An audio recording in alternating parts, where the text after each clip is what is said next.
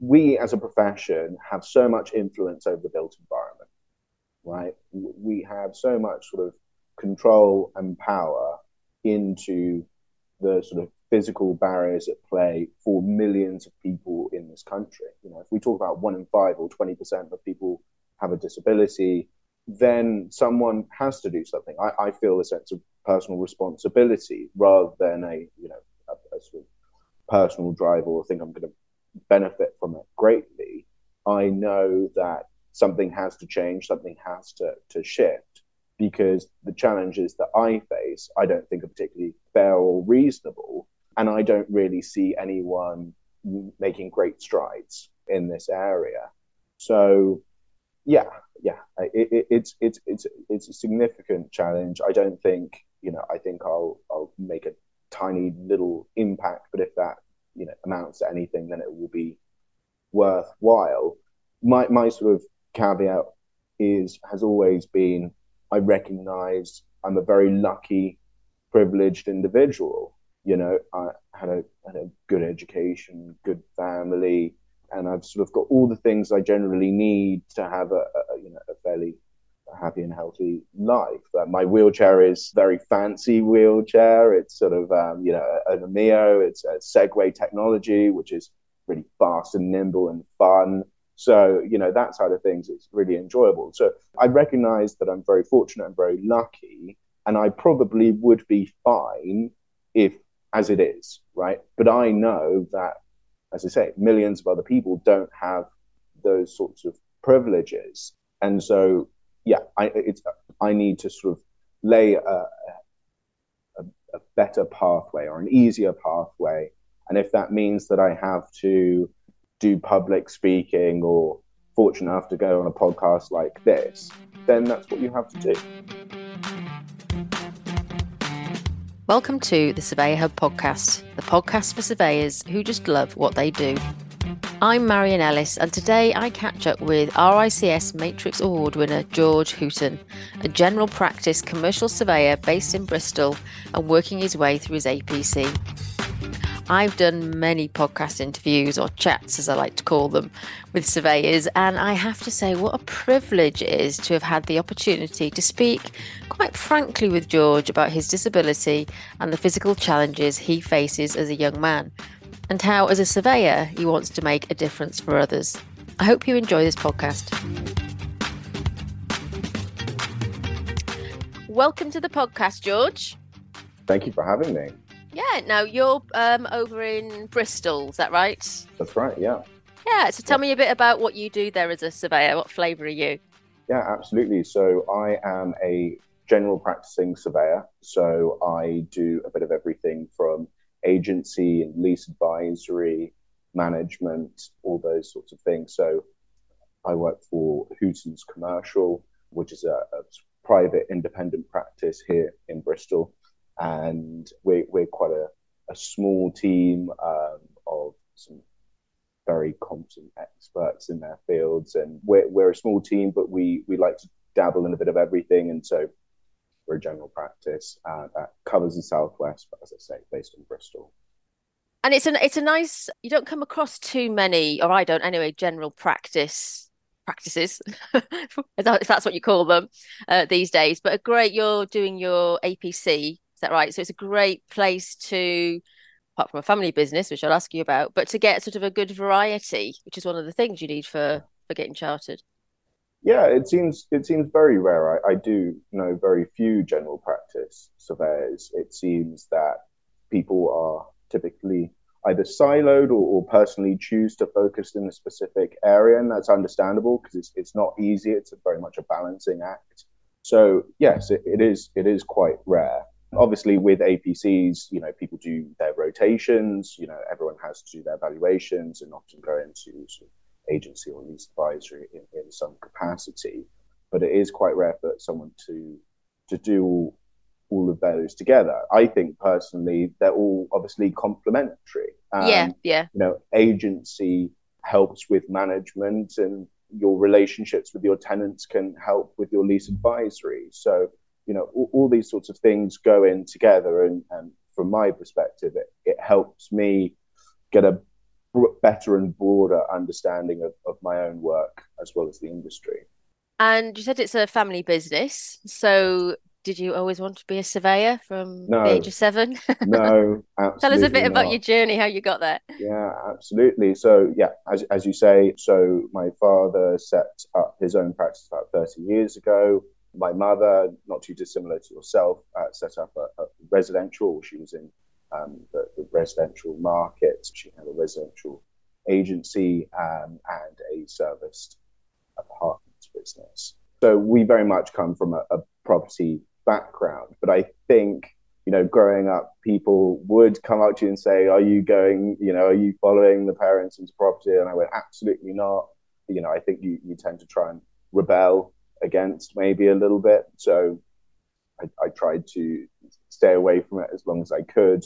But I think once you know the industry, all the benefits it provides, the people that are in it, it's very difficult to avoid. So I did actually do an undergraduate in politics and international relations. I then started going down the sort of civil service route, working for Parliament, but ended up doing my master's in real estate and finding myself here sort of 4 or 5 years down the line, and still here, quite happy. So yeah, not direct. And do your parents still work in the business? What's it like working with family members? Because quite frankly, mine would drive me nuts. Yeah, it's definitely not advisable. It has its challenges. So my mother retired. Those were sort of separate businesses. My father still very much in the business working. So it is there. I personally love it. Both my parents obviously running their own businesses. It tends to be the conversation as you grow up, and you can't help but eavesdrop and hear and maybe throw your 2 cents into the conversation as well. So it felt very natural, and we're a very close family. So I on the know, whole, it's worked out very well. yeah, I know a few, and we've had on the podcast a few daughter and father surveying businesses, or just before we started the podcast, I was chatting to you about Michael Holden. So we both got a bit of a frog in our throats. And when I the day I interviewed Michael, I had a really tickly cough, and I, I I paused it so that I could cough, but then disappeared, got a cup of tea, came back, and Michael was still talking. I digress, but Michael is a very much a family man and has lots of his sons and things in the business. But and I guess it's interesting when you have a business like that and you bring the family in, because it is something you must be families are very proud of. But then when you've got other people that come in, that's when to say outsiders, but I mean non-family members, it changes the dynamics of how things are, and quite a complicated thing to navigate. But I suppose you just do, don't you? You've just got to be, sort of open and make sure it's a well-run business. But yeah, Yeah, well, I mean, it's never been just the two of us. He's always had his partners in the business, and so I I was I very guess much I guess what I ahead was of it. thinking there was just expectation. Right. You Yeah. know, No, that's totally understandable. And this was not my original plan. Let's put it that way. I finished my master's sort of tail end of 2019, and so very, very quickly the pandemic hit, and I needed to start my APC process, and a conversation was had, sort of going, you need to start amassing this experience. I worked for a developer previously, but I needed to start my APC, and so he said, "Well, why don't you sort of come in for a bit and build up your experience? Once the pandemic dies out a bit, you can go off." But unfortunately, I caught the bug and haven't left yet. so I came across you at the Matrix Award. I was going to say Young Surveyor of the Year award then, but the Matrix Awards back in October of this year. We're recording this That's right. in December. Don't know where the time's gone. And I was there with Chris Moran, who kindly invited me. He was one of the nominees for the residential sector, I think it was, category. And I was there sort of to the side at the back, and they called their name out. And George Hooton he's won. And I looked over and I saw you whiz right up, and I thought, crikey, he's keen. And then when I looked, I realized that you were on wheels. Yeah, yeah, Yeah. absolutely. Which, yeah, well, I was surprised about, and then I thought, oh crikey, I just made an assumption there that you're really keen to run up for this award. I don't know, maybe it's the glass of wine I'd had, or Well, whatever. there's a But few tell of me, tell me those. a bit about the awards. Had you ever been to those awards before? No, Have you been nominated? Tell me a bit about your experience of it. no, no. My experience was very positive. It wasn't something I was very aware of, to be truthfully honest. So I didn't really know what to expect going into it. I think, you know, as you sort of touched upon, I'm a wheelchair user. I have a physical disability. It's a sort of a neuromuscular condition, and so I sort of started using a wheelchair at about the age of 25. Or 24, 25, something like that. So it's only been a couple of years really that I've needed to use that.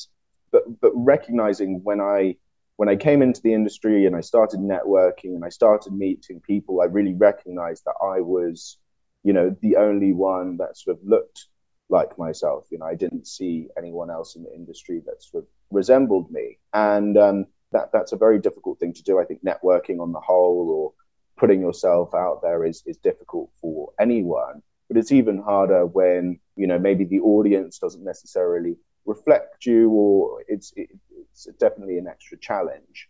So sort of recognizing that the sort of the challenges in the industry, the general inaccessibility of the built environment, I've sort of taken on a sort of personal responsibility to raise awareness for the disability community, for accessibility in the built environment. And so through my work of that, I've met more and more people who sort of said, have you seen this? Or do you know this person? As you sort of kindly done, introduce me to other people that you think it's worth me having a conversation with. And so that's sort of how I've found my way into organizations like Matrix, and hence the awards. Yeah. Yeah, and congratulations, because they're not an easy thing to. Well, I thought I had no chance, to be truthfully honest. I thought at best it was going to be a nice dinner and a fun event.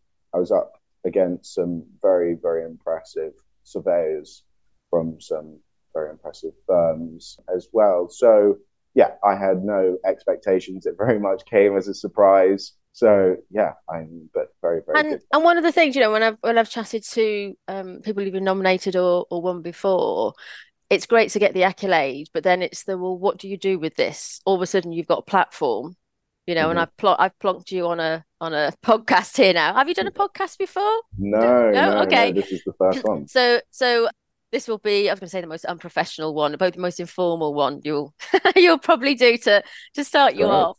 But you have this platform, and with that again comes responsibility and expectation of, you put yourself out there to talk about particular issues or to champion, whatever, and all of a sudden you can put the pressure on yourself. Am I doing enough? What do I do? How do I put myself out there? And that's quite a pressure, I think, particularly for younger people, if I can put it that way, as you're all you youngsters. But the more when it's important to you, you push yourself through it.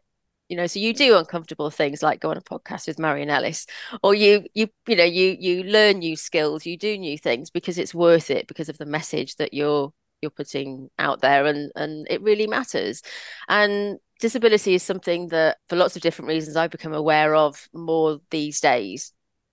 And you've got the hidden disabilities, so we're talking about neurodiversity, but the physical challenges that people have are still we're still way behind where we should be, and it just seems incredibly cruel, you know. And as you were talking there, I was just reflecting when I was pregnant and I used to commute, we'd get a badge that said baby on board, and you can see the bump. But when you're in a situation where you said you didn't get in a wheelchair sort of straight away, so you've obviously had a bit of a journey to get there, you wouldn't have a badge that says I might need to sit down sometime. And what would people think of that? Yeah. And there's a lot Yeah. of judgment around some of it. But I guess you sort of see that everywhere now, do you? Or has it really changed perspective? Yeah, most definitely. As you sort of say, my disability has changed. It sort of deteriorates, and so it's been from the built environment being a bit tricky to very tricky, and I've really sort of understood the layers, and now reaching the point of requiring wheelchair access, you understand, how difficult that is, and your experience of the world very much changes. It's very difficult when we're talking about D&I and diversity and inclusion and things like that. How do you deal with these very diverse and difficult groups? In disability itself, it's a very broad community, and so how do you represent such an array of people? And disability is probably one of the hardest groups to facilitate when we talk about having a diverse workforce, because it's not just about trying to encourage greater gender equality, or people of sort of marginalized groups or ethnic minorities, whereby it's more of a shift of culture and reducing some biases in the workplace. Very, very difficult to do, and you still have to do it for disability, but you are talking about arguably retrofitting buildings, which is very complex and very expensive, but also our transport system is very bad. I was in London at the start of the week, and getting on trains, there's no level access. You rely on people and have to hope someone's there to sort of get you on. You might have bikes blocking access and things like that. And then the London Underground is a nightmare for everyone, and seemingly a lot worse for myself, especially when people, even who work. I was quite amazed when I went there and I was trying to get from Paddington to Waterloo. I must have spoken with 5 different people in the station, each giving me different answers as to which stations are accessible, what has step free, what is, which have escalators and things like that. So yeah, we have a big challenge here. And I suppose the difficulty, going back to what you were saying about before, there's a lot of personal responsibility to get out there. It's an important cause, and you feel like you need to do something about it. But certain things are, enough to put someone off entirely. Well, you're just talking about this journey into London. I'm just thinking that's exhausting. And if you weren't confident enough, Mm. you wouldn't ask 5 people where to go. You've got to learn to advocate for yourself, and it's good that you've been able to do that. But just getting to that event sounds absolutely exhausting. I hope it was worth it. Yes, yes. But these are the things that we've got to consider, haven't we? And I suppose working in the built environment sector, Mm. it's almost, if we can't look after our own almost, then how can we then design and support a built environment that serves everybody? We've got to start noticing some of these things. Yeah, exactly. And I'm not going to say that I have those answers, but it seems remarkable to me that we still seem to be building things that don't make sense to me. Why we're building new train stations that don't have level access sort of confuses me. I should caveat that, I'm not an engineer. There may be some sort of justification why they can't do it, but to me, it seems like a very obvious sort of solution.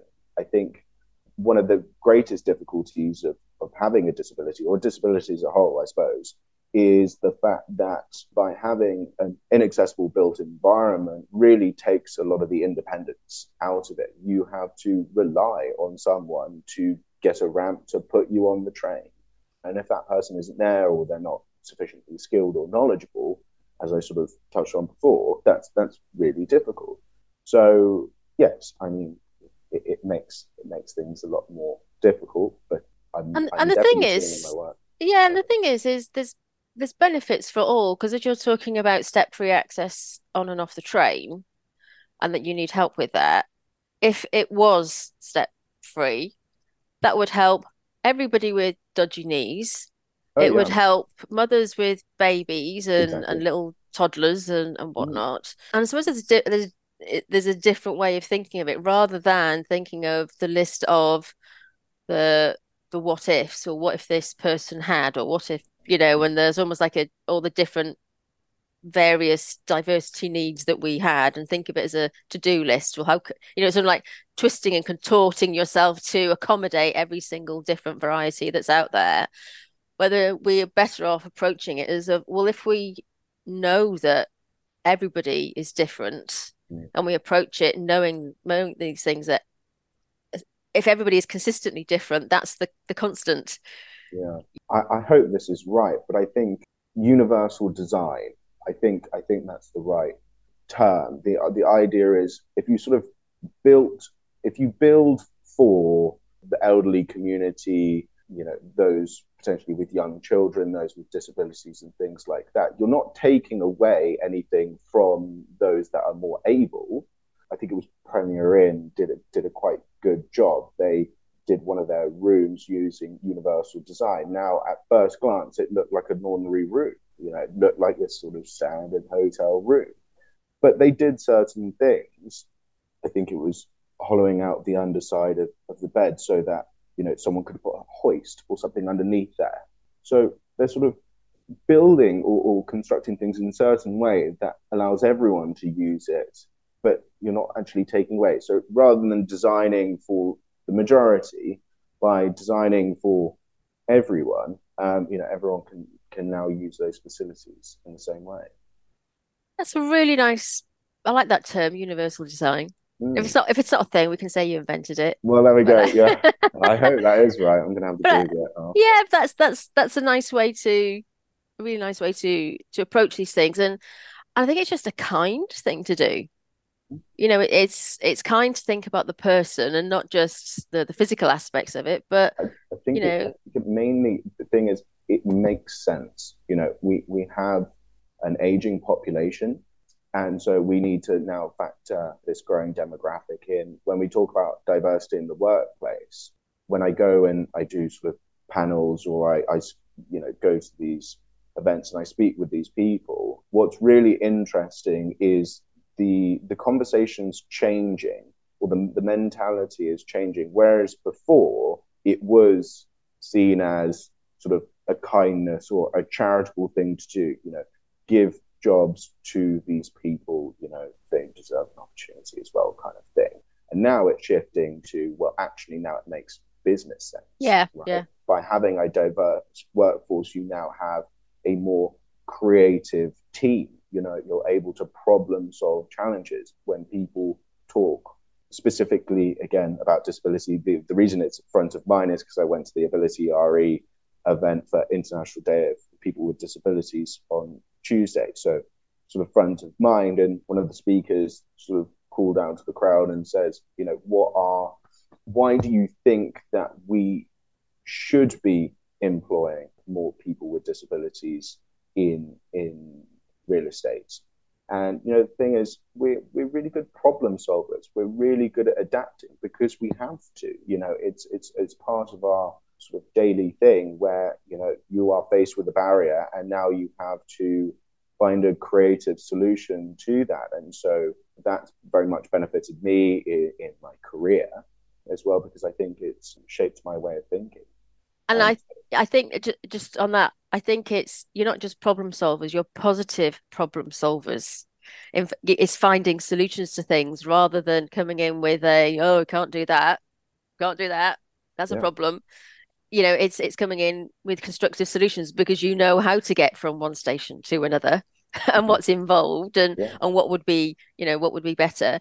But I think it comes back to that whole wider diversity piece of the more diverse a group of people you have around the table, the better decisions that are made, because you've got so many different perspectives, or somebody who knows somebody and can find out. You've got that wider pool, and that's where you get to that point of, okay, well, if you've then got the focus and direction, okay, well, what are we here to do? We're here to get someone from A to B. Let's make that happen. What can we do to positively to do that? But also, you then, and as you were talking, I was thinking about something I read many years ago about, I think architects had designed a glass staircase mm-hmm. you could sort of see up, which was all very interesting, but no woman would ever wear a skirt going up and down, Hmm. So there's just sort Or of just if all of you're these. visually impaired, Yeah, how are exactly. you going to see that? Yeah. Um, And we've talked about sort of the new design of things, and in principle you have a blank sheet of paper. If you get the right people around the table, then you've got the best hope of creating something that is, universal to all. The difficulty that comes though, particularly, here in the UK, everything is old. mhm, You mentioned sort of retrofit, and we've got to adapt so much. I mean, we're not very good at adapting it anyway because we're very our heritage is very close to our hearts in most of the mhm. UK, but that's a whole other different area, isn't it? It is. I think that there are fantastic examples of grade one listed buildings that actually, on the whole, are very accessible. The Houses of Parliament, when I worked there briefly, was actually very surprisingly accessible. It's one of the oldest buildings and probably the most protected building. But that was probably, firstly, to accommodate the sort of elderly peers, who didn't want to climb four staircases. They started putting in these lifts. So there are great examples of how you can do it while keeping the heritage of the building intact. But I'm all for listed buildings. I think we have to do it. But if it doesn't serve our purpose entirely, then there is a little bit of a problem there. I think we can, and technology is changing. There are ways of doing it. You don't just have to put really ugly ramp to the side of it. I think there are creative ways of doing it while keeping the building intact. The difficulty we have is, in my view, that the legislation at the moment is too broad and not very clear as to responsibilities. So I went to my MP and I sort of said, look, I'm very interested in this space. Can you please tell me, the key pieces of legislation regarding accessibility, whose responsibility it is, and things like that. And you had to go around all the ministers and get half a dozen responses, all which came back somewhat vague. And we have what is referred to as reasonable adjustments. A business or a property owner and tenant, what have you, has to make reasonable adjustments. What is reasonable and to whom? My definition of reasonable is probably going to be a bit different to yourself. And then again, it seems to be up to the local authorities to actually enforce these things.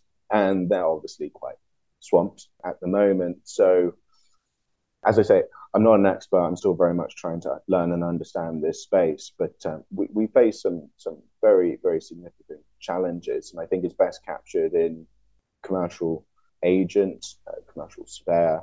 And so we do a lot of work on high streets, on Bristol's high streets, as well as Well, going. I was just about to ask you about your work because, Mm, well, you say, you're still new to this and finding your way through it. But there's power in that, in this sort of curiosity of, well, why do we do things this way? And as you were talking, I'm just thinking, do we really need legislation? Now, yes, we do need legislation. I get that. But as property professionals who understand this or should understand this, we're in a position of power to to be in a position where we can make a difference on some of these things, and we don't need permission from anybody to operate in different ways, for the greater good. But as surveyors, we've got a royal charter to act in the public advantage. There's a lot we could do with that if we really thought harder about it. But I was going to ask you about your. Sorry, go on, go on. No, no, no. I was just going to say, I think the first thing, the first sort of stage that we have to do, and you've already sort of done it, which is when you had your child and you sort of had to push them around in a pushchair and what have you, and you start actually probably for the first time really seeing, oh gosh, how many stairs are down to get to this underground? I have to go all the way around there to get to the ramp and things like that, and sort of that opened your horizon a little bit from my friends. It's also been quite eye-opening for them. We walk. I make quite a point of it now, obviously, to try and raise awareness. We sort of go down a sort of high street, and I go, I can't get in that one, I can't get in that one, I can't get in that one, I can't get in getting that one. Or they come to me and they go, since I saw you last, I've been looking at all these things and I did not know how bad it was. So I think the first stage is very much making it a little bit more front of mind, right? Getting people to actually have a look. Now, a good way of sort of doing it is if you had a horrendous accident, worst case scenario, you have a horrendous accident, and let's say you may have to use a walking aid, or let's say a wheelchair for ease. Could you access your home? Could you access your office? Could you access your favorite shop? Could you access your cinema? How much of your life, or the things that you enjoy, how much more difficult would it be, if at all possible? And for the great deal of people, it would dramatically shift their way of life. And I personally don't think that's quite right, but I think that's a good way of doing it. As you're talking there about, and in my head, I imagine you're doing a pub crawl down Bristol High Street. I can't get in there. I can't Well, get in there. I've actually got one this afternoon as well, so that's quite good. For Christmas. But as you were thinking, there's so much that we could do as allies, and so there's the planning the routes of where you're going to go and thinking about how you would access it. And again, that's a thing a kind thing that we can do. But I wonder, how much do people come to you and say, we're going to meet up for a beer. Where do you want to go? And how much you're seen as, do you have the solutions to this? Do you know the best places to go where you can get your wheels in? Yeah. It very much, the responsibility is on you, right? So, I think one challenge that we also face is that access isn't always clear and obvious. So if someone said, oh, do you want to go for dinner at this restaurant? It's my responsibility to call up the restaurant, ask it various questions. Do you have access? How do you get to the toilets? How, all these sorts of things.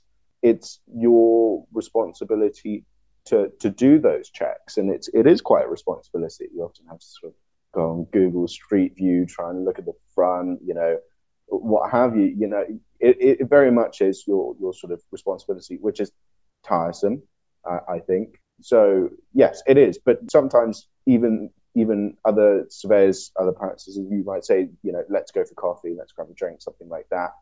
How about here? And I go, well, I can't get in there. And how about here? Yeah, also can't get in there. Now, this actually happened when I introduced you to somebody in Bristol that I knew, and it was like, yeah, do you want to come up to I don't know if it was a Matrix event or a local event, I can't remember what it was, and you're like, yeah, that'd be great, but I can't get in there. I was like, oh, okay, and happens a lot. And then it all gets a bit awkward until we just say, right, okay, let's what can we do about it? How do you address that awkwardness, or do people not get awkward? I don't think it's awkward. I personally, I don't think it's, maybe at the start, maybe it was a little bit. I'm pretty confident in myself now, and I quite like making the point. I think it's a point that needs to be made. It's not their fault. It's not my fault. It's just circumstance. And so actually now I think the good thing that's come out of it is now that is front of mind for him when another event is organized, and he sort of says, oh, I'd like George to come along to this, but hang on, before I ask him, let me check, right? Yeah. So I think those sorts of things are very positive on the whole, because, it makes people more aware. How I sort of adapt to that is, in my mind, I've sort of got a map of Bristol, and I know, all the places, or, all the roads that are accessible and are good. So if they said, I'm in this area, do you want to meet for whatever? I know 2 or 3 places that are fine. And so I think, you adapt. But that makes it a very small world, doesn't it? For a lot of people well, I know my town and these are the roads and I can and can't. And this is what comes back to this sort of universal, of how do you get to London? How do you cross trains? Well, I think, the map is started out as a sort of survival mechanism, I suppose, reduce uncertainty, reduce anxiety. But then as you incur more issues, you just learn to sort of think on your feet and deal with that. I do a lot of traveling. Now, traveling as someone in a wheelchair is very challenging. right? Getting on a plane is hard enough. But sort of, I went interrailing only a few sort of weeks or months ago. It goes so quick. But I know I'm going to incur issues, and that's fine because I'm confident enough that when an issue arises, that I've got these sort of tools to be able to deal with whatever comes up. So now I have very little stress or anxiety. I recognize things are going to go wrong, but I'm confident in myself that I'll be able to solve that issue as it comes up. So yes, it can be limiting initially, but over time, actually, it really broadens the horizons. Can I ask you about have you ever been to the RICS building in London? I haven't. I went past it on Tuesday though, and yeah, I did see the steps.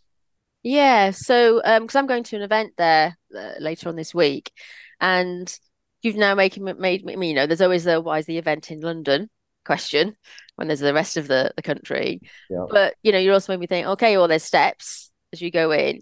They've got their lecture room and theatre and library on the first floor, but they've got this really tiny little lift around the corner down the back. Yes, they've got a great roof terrace, but even when you get the lift to the top, there's still a bit of navigating and steps and that to get there. So yeah, it just made me think actually, if our own headquarters isn't accessible, Yeah, it's not a good image. no. That. Some of the result and the membership to think about, I'm sure. Yeah. Let me ask you, I wanted to ask about your work. So Mm. you've talked a lot about your experience, and thank you for sharing that and indulging me with my my random questioning. How has it shown up in your work? Because if you're dealing with commercial sites, are you able to go out to site? Mm-hmm. Do your clients, how do you navigate that? What have you noticed about it?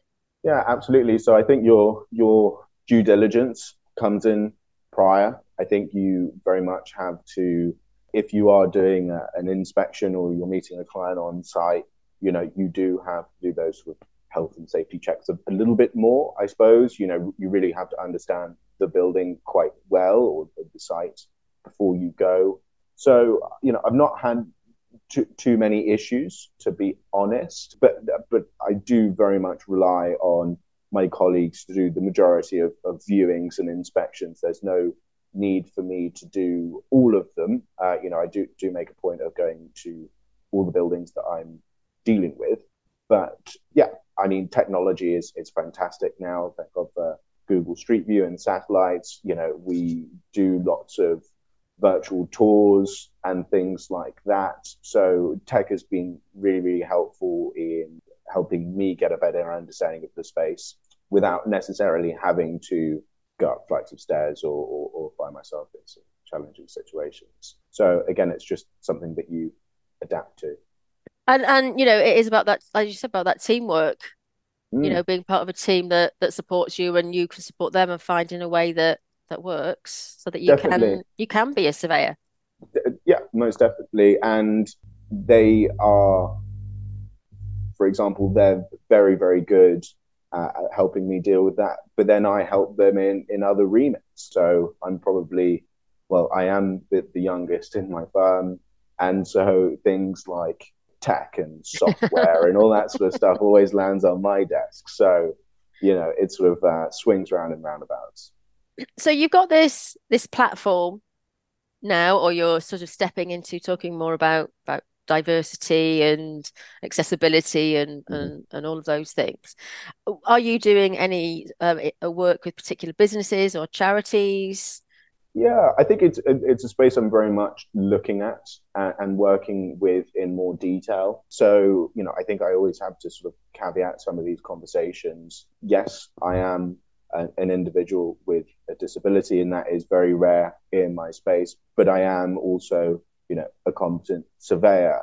And so you sometimes run the risk of being put on a pedestal or I don't know what they sort of refer to it as, Well, it's almost like it comes back to that role model, that pressure, that Yeah, no, I don't think that's it. I think they're almost two distinct things that I try and emphasize. So yes, I do very much have my commercial surveyor, commercial agent role, and then sort of outside of my outside of my work is when I really participate in the events and the panels and really pushing that very important agenda. I think the two, as you rightfully say, as I'm starting to gain a little bit more of a platform in this space, I think they will start to merge a little bit more. So I very much am keen of working with businesses that also recognize this as a challenge, that see that their culture is evolving, and to do that, then they need a little bit more expertise. There are very many amazing surveyors in our field. I think we're very lucky with the level of talent that we have in our industry, but there's nothing that can really compensate for personal experience. And so, yes, I'm very much looking to work with those sorts of businesses as well as charities in these spaces as well, because I think the business or the organization, the charity, I think their physical assets and their property should be reflective of their general mission and values and things like that. And the two don't necessarily always correlate.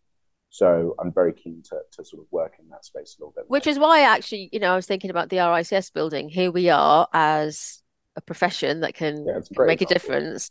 And for whatever reason, it's probably one of the most inaccessible buildings. And that, it's, I don't know, is it listed? Maybe someone can tell us. I imagine. Yeah. And so there's restrictions over what you can and can't do. So in itself, it's a great challenge to think about, well, how can you make this work for people? And it comes back to that positive problem solving. As you're talking, George, you seem very positive, very constructive, in the how you've approached this. Not to say that it sounds easy being in a wheelchair, but you sound like you've got it sorted. I imagine it's not been that great or that easy, all the time. What have you found most challenging, or what would you like us to most help with? In the profession? Yeah. In the profession. Yes. I mean, there definitely have been quite a few occasions over the years when I've just sort of gone, oh my God, am I really in the right industry? It is not a natural fit. If anything, some of the things it's a contradiction. The issues are so large, the challenges that you have to face. It's you sort of go, you become, I think, a little overwhelmed at times. And I very much have almost gone, wouldn't it be so much easier working in a different industry rather than sort of, constantly sort of trying to push water up a hill, I think is the expression. So yes, I very much have questioned it. But saying that, we as a profession have so much influence over the built environment, right? We have so much sort of control and power into the sort of physical barriers at play for millions of people in this country. If we talk about 1 in 5 or 20% of people have a disability, then someone has to do something. I feel a sense of personal responsibility rather than a sort of personal drive or think I'm going to benefit from it greatly. I know that something has to change, something has to shift, because the challenges that I face, I don't think are particularly fair or reasonable. And I don't really see anyone making great strides in this area. So yeah, it's a significant challenge. I don't think, I think I'll make a tiny little impact, but if that, amounts to anything, then it will be worthwhile. My sort of caveat has always been, I recognize I'm a very lucky, privileged individual. I've sort of had a good education, good family, and I've sort of got all the things I generally need to have a fairly happy and healthy life. My wheelchair is very fancy wheelchair. It's sort of an Mio. It's a Segway technology, which is really fast and nimble and fun. So that side of things is really enjoyable. So I recognize that I'm very fortunate and very lucky, and I probably would be fine if as it is, right? But I know that, as I say, millions of other people don't have those sorts of privileges. And so yeah, I need to sort of lay a better pathway or an easier pathway. And if that means that I have to do public speaking or fortunate enough to go on a podcast like this, then that's what you have to do. It's worthwhile. That really resonates because that's how I feel about women and female surveyors. And it's if you find yourself in a position where you can make a difference, you can have a voice for people who don't have one, then why wouldn't you? And I've always sort of come back to that sometimes why I speak out about all sorts of different things because somebody has to. And this is where allyship, isn't it, that really, really comes into its own.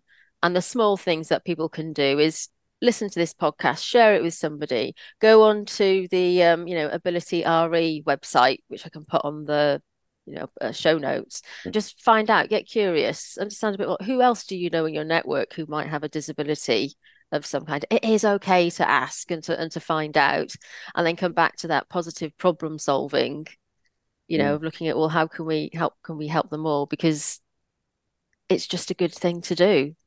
Yeah, definitely. I think if we are talking about 1 in 5 or 20% of the population, chances are you do know someone. If it's not yourself, almost certainly you have someone in your family or in your close network. The challenge again is there's still an awful lot of stigma. People don't know what to say. They don't know what's appropriate. And I suppose the disability community haven't always helped with that because certain terminology is contentious. Even being labeled as disabled, some people don't like that, right? I've got no issue with that. So it does put people a little bit, makes them sort of a little bit uncomfortable to ask those questions. And I always think, what's your intention behind those questions? George, it's been really, really good to talk to you, and thank you so much for being brave enough to go on the podcast, but to share your journey as well. And we'll put some bits and pieces in the show notes, which people can have a look at. But thank you ever so much. No, thank you for having me.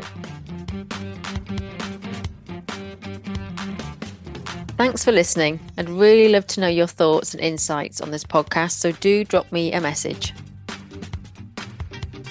If you're new to the Surveyor Hub, do check out some of our past recordings. And when you're ready, leave us a review on Google or Apple iTunes, or you can buy me a coffee. All the links are in the show notes.